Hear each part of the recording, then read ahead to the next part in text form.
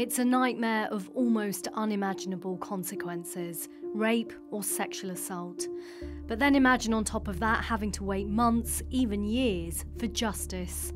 The same goes for a defendant, desperate to prove their innocence. For some, that wait is just too much. Throughout this piece, we'll be hearing from this woman, who says she's a rape victim. She says she attempted to take her own life after her case was delayed multiple times.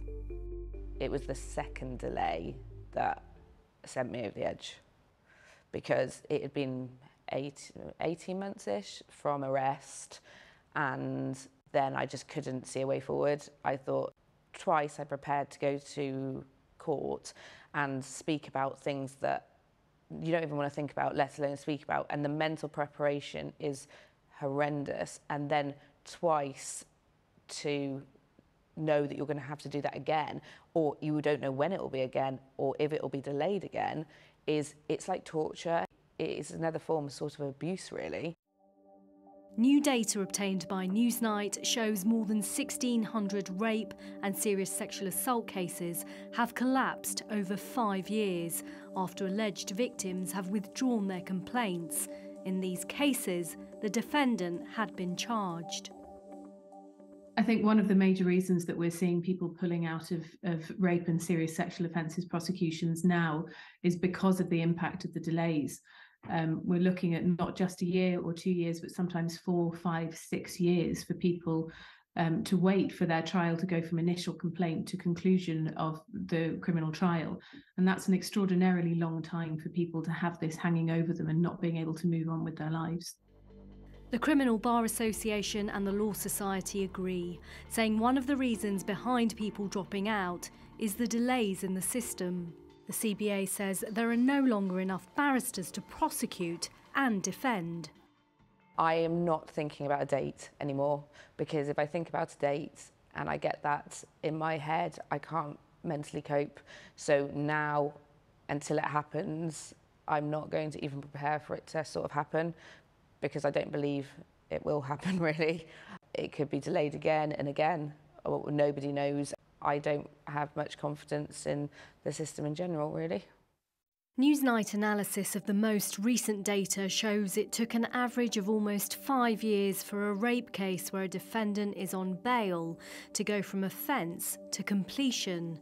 This is more than a year longer than it took 5 years ago, an increase of 30%. Some lawyers blame delays on funding cuts. Criminal barristers have given us various reasons for the delays, including a cap that was put on by the government on the number of days judges can work back in 2019.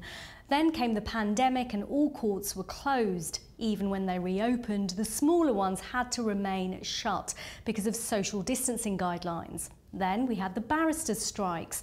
All of that, they say, has exacerbated an already stretched system.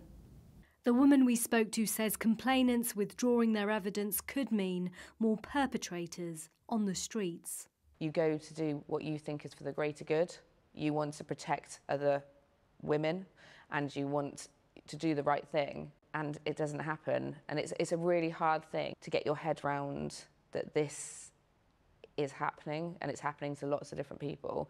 And that's why a lot of people either pull out or pull out further down the line because they can't cope with it. So there's a lot of people on the streets that shouldn't be there. There's currently a backlog of more than 60,000 cases. The government has a target of cutting that backlog to 53,000 by early 2025, which critics point out is a very modest target.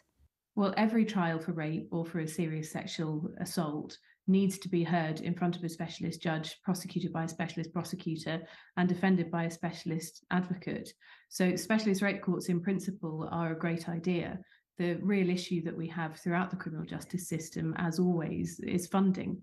And the funding, where the funding isn't available, it's difficult to see how these specialist rape courts can help to reduce the backlog when we haven't even got the facility to have these trials in ordinary courts as things stand.